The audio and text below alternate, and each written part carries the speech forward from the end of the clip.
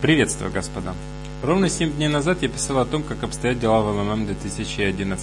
Тогда дела обстояли не очень хорошо, но сегодня рад сообщить о том, что сомнения практически развеялись. Конечно, появились новые сомнения, однако уровень доверия недостаточный для того, чтобы сделать вложения. Вот главное из тех событий, которые я отметил.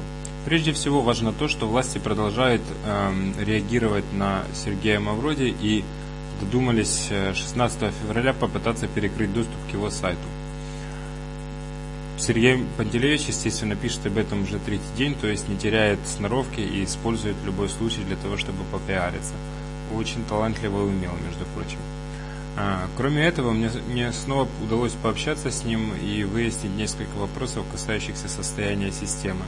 Тут же после этого была опубликована пошаговая инструкция и наглядная страница с курсами, на которой отмечены не только настоящие и предшествующие курсы МММ доллара, но и грядущие. И при этом они весьма интригующие. Я думаю, Барашкова это приведет. Последнее из важных событий прошедшей недели, я считаю, то, что Сергей Мавроди отказался от официального форума. Точнее, отказал форуму в статусе называться официальным. Произошло это сразу после того, как на форуме появились предложения назначать курс самостоятельно. В общем, проявилась самодостаточность народа. Теперь в МММ-2011 нет официального форума, и несмотря на то, что там, конечно, будет продолжаться какая-то координационная работа, и ребята эти все, я думаю, свое отхватят, несмотря на это, мне кажется, это очень важным шагом. Сергей Мавроди все еще держит бразды правления, заявил, кто главный, и, в общем, дал понять, что все сконцентрировано на его блоге. То есть Сергей Мавроди по состоянию на 7 февраля 2011 года вернулся к истокам, зашел на второй круг. Он отсек от себя огромный кусок грязи и мути, которая поступала от неизвестных людей, неизвестных активистов и неизвестной вообще активности. Он снова один и единый лидер, система простая, прозрачная, и хотя понятно, что власти все еще имеют все шансы остановить систему, я думаю, риски этого пока не так велики.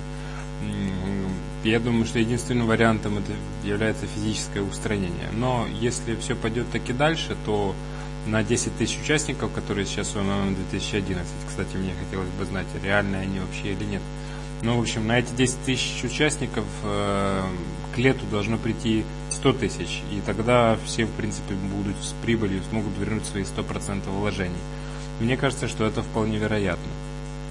А что касается назначения самостоятельных курсов, то это глупость. Честно говоря, мне кажется, что просто-напросто личность масштабом меньше, чем Сергей Мавроди, не сможет организовать такое поступление новых средств и новых инвесторов.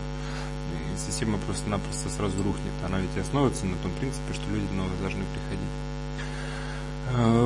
В общем, мне кажется, что в течение ближайших 5 месяцев депозит свой можно забрать полностью 100% и потом получать уже чистую прибыль. Мне кажется, что это вполне возможно.